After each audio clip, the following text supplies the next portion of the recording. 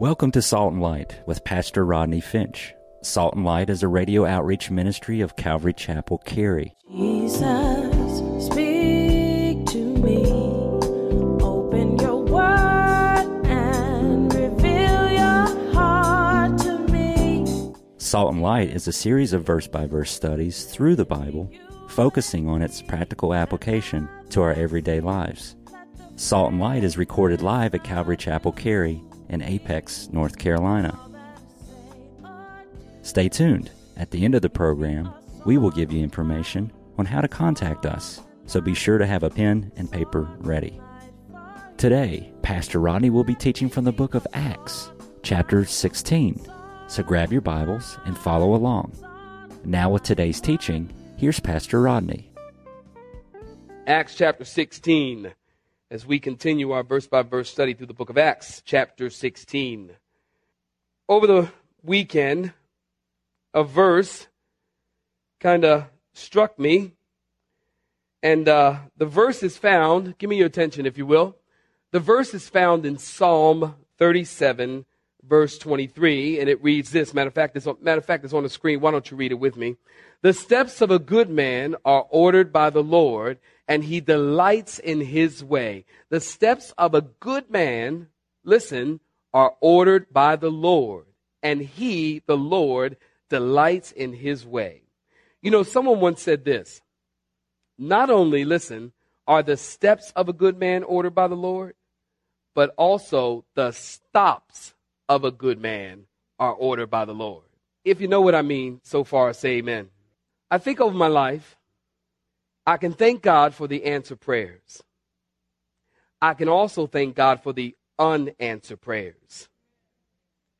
I can thank God today for the stops in my life. Where God said, Rodney, I don't want you to go this way. I'm going to stop you, and I want you to go this way. Oh, you know my story. We came here from Southern California, originally from Philadelphia, out in California by way of the U.S. Navy. Go Navy. And we came here, and before coming here, maybe I didn't tell you this, but before coming to North Carolina, I was feeling like the Lord was calling me, and I'm seeking the plan and the purpose of the Lord. And we were in the direction, and we were actually considering at one point moving to Buffalo. We had an invitation of I to come start a Calvary Chapel in Buffalo, New York. And I can thank God for the stops in my life. Somebody say amen. I can thank God for the stops in my life, because I didn't really know this, but in Buffalo, New York, they have an unbelievable amount of snow. I hate snow. My wife, she loves snow. We couldn't be more different. As soon as the flurries start coming, she gets all excited, does what everybody else does, go to the supermarket and clear the shelves. Just a little flurry. It's not even going to stick. It doesn't make it to the ground. But she loves snow. I hate snow. But I looked at that situation, and I thank God for the stops in my life, because God didn't allow us to go there. God allowed us to come here where he wanted to use us. If I had had my way, I'd have been in Buffalo, New York, and miserable. Thank God for the stops in my life. So we can see that God is God, and we can see that the steps of a good man are ordered by the Lord, and the stops of a good man are ordered by the Lord. Let's just a bit, if you will, retrace our steps as we have come to the book of Acts. Acts chapter 1, if you've been with us, you know this. Jesus told his disciples that you're going to be witnesses, and you're going to present the gospel, and then Jesus gave them the outline. You're going to go to Jerusalem, Judea, Samaria, and the uttermost parts of the earth. That's the outline of the book of Acts. Jerusalem, Judea, Samaria, and then to the uttermost parts of the earth. In the first 8 chapters, if you were with us, you know we've seen the Holy Spirit working through his people in Jerusalem. And Jesus was working through his people then in Judea. And then Jesus was working through his people and the Holy Spirit in Samaria. When we come to Samaria, there's a guy by the name of Philip. Philip had an awesome ministry in the area of Samaria. And then we fast forward to chapter 13 of the book of Acts as Jesus is working through his people, still taking the gospel to the ends of the earth, to the Gentile nations. And then Paul began his first missionary journey. You find that in Acts chapter 15. And then we followed the steps of a good man, Paul, as he went from Antioch to Seleucia, from Seleucia to Cyprus. And it was in Cyprus that a man by the name of, remember him, Sergius Paulus, he was an important man. He got saved. And then they went north to Perga of Pamphylia. And then they went on to Antioch of Pisidia, and then to Lystra, and then to Derbe, and then back to Jerusalem, where they then took off on their second missionary journey. And this time, the team is Paul and Silas. Which then brings us to chapter 16, the last time we were together, as there was a man from Macedonia calling, saying, come to us. And they sailed from Troas. And don't you remember the story? When they sailed from Troas to Philippi. And when they got to Philippi, they went to the beach. And when they arrived on the beach, they saw a group of women praying. And they began to share the gospel with this group of women. One particular lady, her name is Lydia. Lydia was a seller of purple. Lydia was from Thyatira. Lydia was a wealthy businesswoman. We'll learn in verse 40 of chapter 16 that Lydia relocated to Philippi. And she bought a big house. And the church of Philippi started in Lydia's house. And this woman got saved. And she got baptized.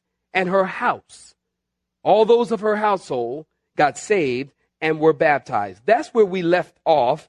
This next couple of verses, saints, this is a fast-moving chapter. We left off last time in verse 16, verse 15. This morning, we pick up in verse 16. Acts chapter 16, saints, beginning in verse 16. If you're with me, say amen. And as we went to prayer, there was a certain slave girl, note this, possessed with a spirit of divination. She met us, who brought her masters much profit by fortune telling. Well, this girl followed Paul and us and cried out, saying, these men are the servants of the Most High God who proclaim to us the way of salvation. Well, she did that for many days. But Paul, greatly annoyed, see, that's the Holy Spirit telling you something about Paul, greatly annoyed, turned and said, note this, saints, to the Spirit, I command you in the name of Jesus Christ to come out of her. And he came out of her that very same hour. And when her masters saw that their hope of profit was gone, they seized Paul and Silas and dragged them into the marketplace to the authorities. And they brought them to the magistrates, and they said, these men being Jews exceedingly trouble our city, and they teach customs which are not lawful for us, being Romans, to receive or observe. And then the multitude rose up together against them. And the magistrates took off or tore off their clothes and commanded them to be beaten with rods. And when they had laid many stripes on them, they threw them into prison, commanding the jailer to keep them securely. And having received such a charge, he put them in the inner prison and fastened their feet in the stocks. Stop right there, saints. Give me your attention. We want to notice the team traveling now is Paul, Silas, Dr. Luke, and Timothy. And they land on Europe's soil for the very first time to bring the gospel. Now, mind you, they are still in Philippi. Notice the Bible tells us as they were going to prayer, a slave girl who was possessed with a spirit of divination met them. Some of your Bibles might say the spirit of Python. The original translation says the spirit of Python. Now listen close. In Greek mythology, the python was a serpent that Apollo killed at Delphi. The spirit of Python granted divination. The spirit of Python granted the ability to be a ventriloquist. The spirit of Python would allow an individual to be able to throw their voice and to make you believe that there was someone else in the room. This spirit of Python was evil. The spirit of Python was divination. It was sorcery. It was soothsaying. It was demon powers. And so you want to notice this demon-possessed girl, she made money for some men that she was working for by them taking advantage of her being possessed with a demon. And so the Bible now tells us that she was following Paul and saying, these men, now watch this, she's following Paul saying, these men are the servants of the Most High God, and they show us the way of salvation. Did you get that? This is a demon-possessed girl who is preaching, watch this, the right message, but the wrong spirit. Do you know it is possible to preach the right message with the wrong spirit? This demon-possessed girl, the Bible says, she did that for many days. I don't know why Paul put up with that for many days. She did it for many days. I imagine she followed them every day. When they went in the house to go to sleep and they woke up in the morning, she's standing out front waiting to follow them. And if I know Paul like I think I know him, he probably said to the guys, he said, you know what? Let's split up the day. 2 of us go this way, 2 of us go that way, see which one she followed. Let's see.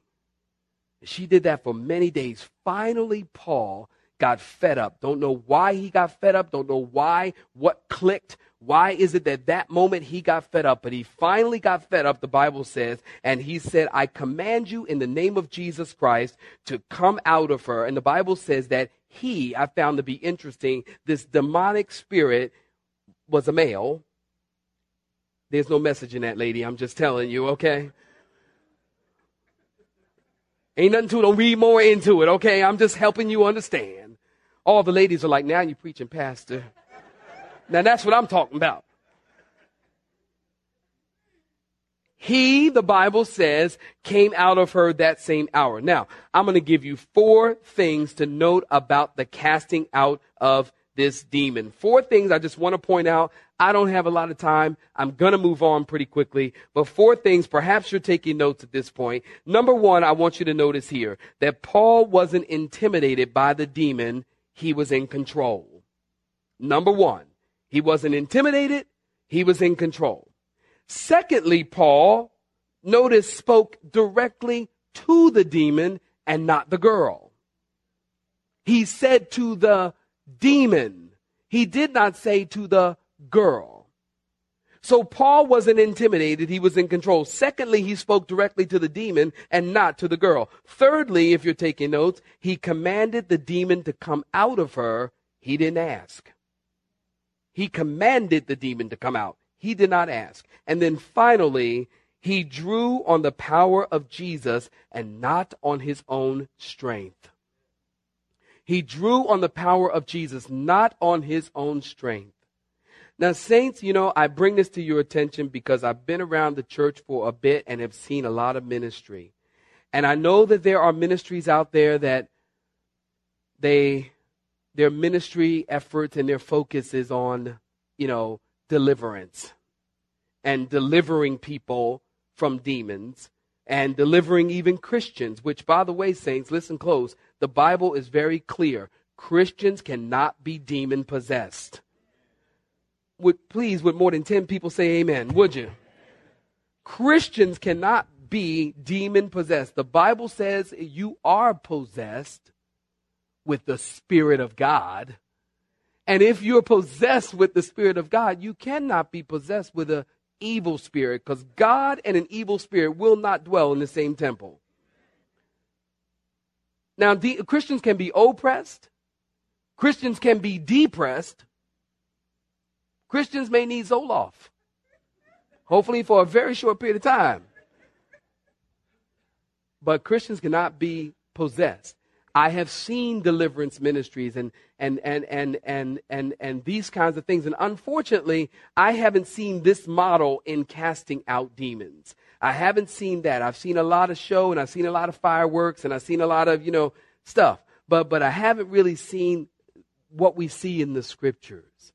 as it relates to demon possession. And might I add, saints, listen, if you've ever been in the presence of a person who is truly demon possessed, I guarantee you will not be wanting to go chase demons. It is a scary thing. Look, greater is he that is in me than he that is in the world.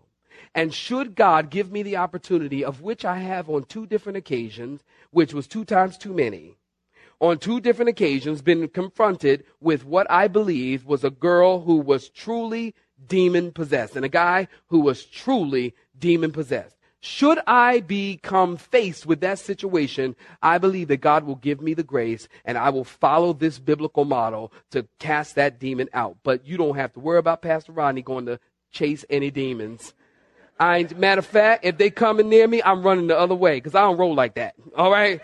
I don't go out like that. No, I don't. Look, I'm like, look. Lord, can you call somebody else to that ministry? That's not me.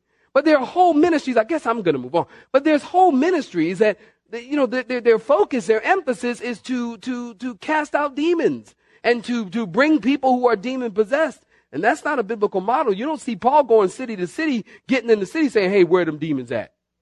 Let me go find me some demons. I'm ready to cast me out some devils. You don't see Paul doing that.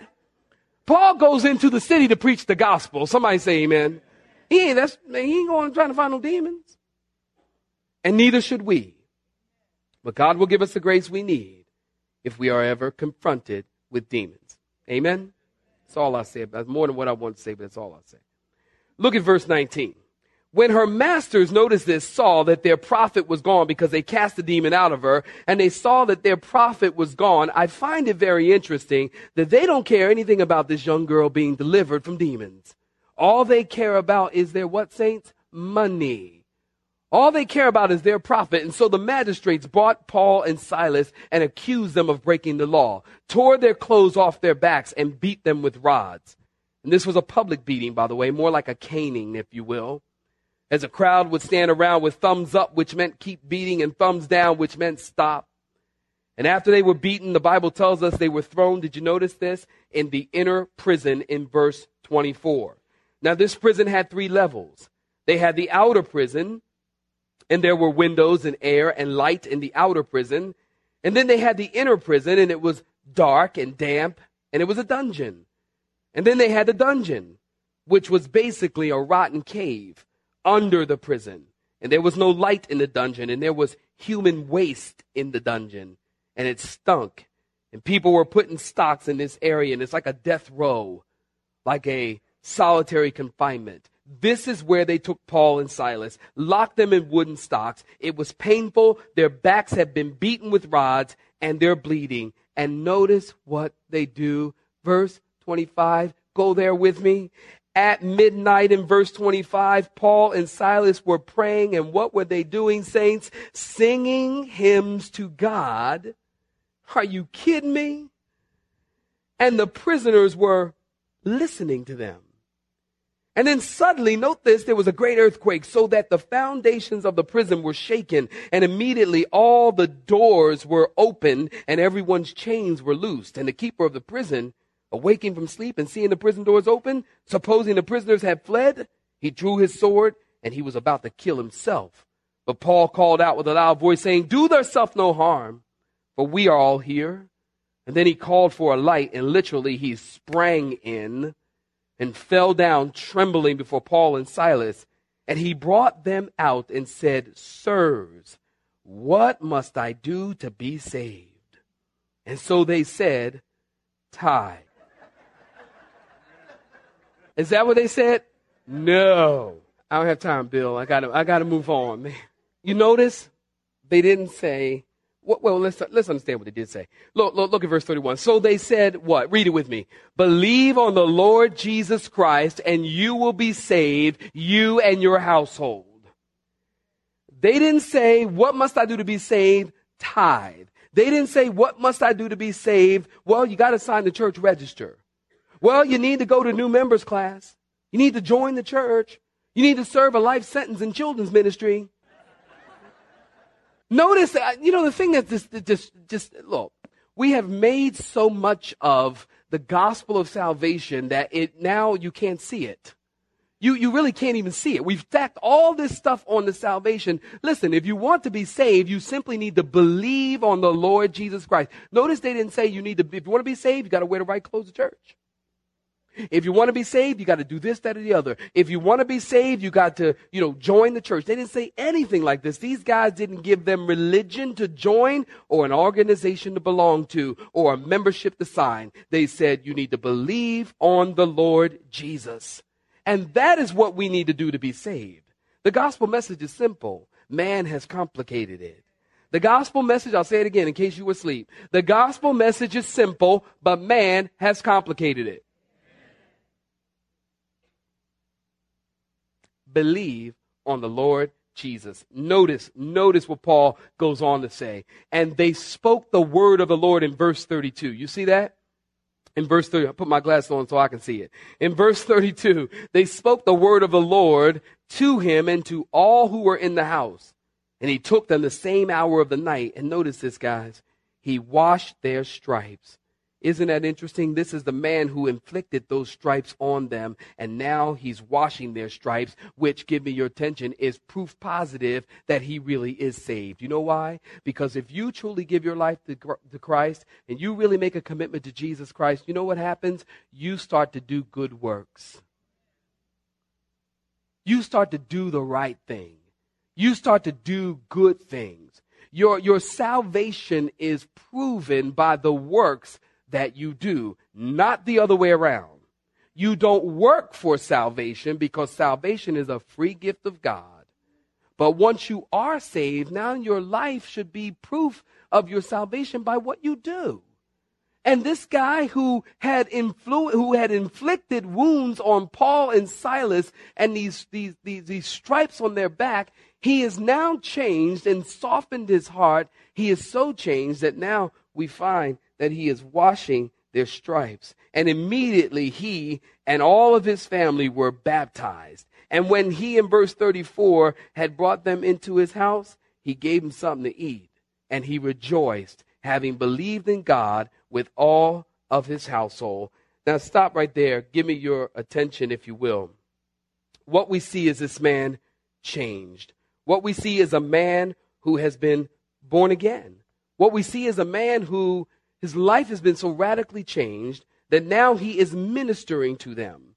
And you do want to notice that when Paul and Silas were brought into this prison, they were brought in as prisoners, as slaves to be put in stocks. But we note from verse 30 that now they go from being prisoners to being treated with respect. They go from being prisoners to now being called master. That's a term of respect. And so this guy is saved. Not only is he saved, but did you notice in verse 31, not only was he saved, but his whole household was saved. Now, I'm going to touch on this just a second here. Because there is a popular understanding that if you give your life to Christ, that God will automatically save your whole family. That if you are saved, that your whole family will be saved. It's almost like an automatic thing. Listen, that is true to an extent. To an extent. And what I mean by that is the Bible does not teach that if you get saved, your whole house will automatically get saved. No, the Bible teaches every man must make a personal commitment to Jesus Christ. For whosoever calls on the name of the Lord shall be saved. You cannot go to heaven on your grandfather's coattail. Somebody once said, God doesn't have any grandkids, only sons and daughters. You have to give your life to Christ. But now that is true in this regard. If you give your life to Christ, you now have the ability to influence your family. Now you have the ability to pray like my mom did me. My mom didn't get saved until I was 15 years old. And all of a sudden she comes home from work and she's weird now. She went home last Wednesday back to Philly, so now I can talk. And she's all Mrs. Christian. I couldn't believe it. But then she began to pray for us. Then she began to influence me and to tell me about Jesus and to tell me about the Word. And she tried to get me to go to church. I was resistant, but she tried. When I went to church, I'd hear the word. She began to influence my life. So the Bible teaches that if you give your life to Christ, your whole family's not automatically going to be saved, but you have the ability now to influence your family, to bring them to Christ. And that's exactly what this Philippian jailer did. He influenced his family. He was saved. Not only was he saved, his whole house was saved, and he began to wash their stripes, and they began to wash him in baptism as he got baptized. Look at verse 35. Y'all still with me? Say amen. And when it was day, look at verse 35. I got to move on. The magistrate sent the officer saying, let those men go. And so the keeper of the prison, he reported these words to Paul, saying, the magistrates have sent to let you go. Now therefore go in peace. But Paul said to them, they have beaten us openly, uncondemned Romans, and have thrown us into prison. And now do they want to put us out in secret? No, indeed. Let them come themselves and get us. Paul was something else. Oh, you didn't want to get him upset. You know, Paul wasn't the kind of Christians that would slap you.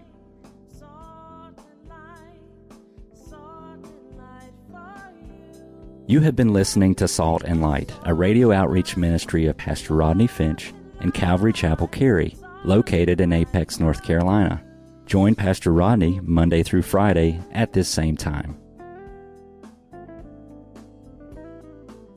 For information regarding service times, you can contact us at 1-800-293-0923. That's 1-800-293-0923.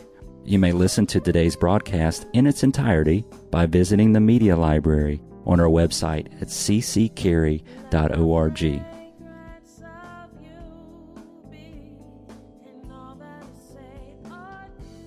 We would like to thank you for tuning in to Salt and Light and pray that you have been blessed. Until next time, may you be salt and light.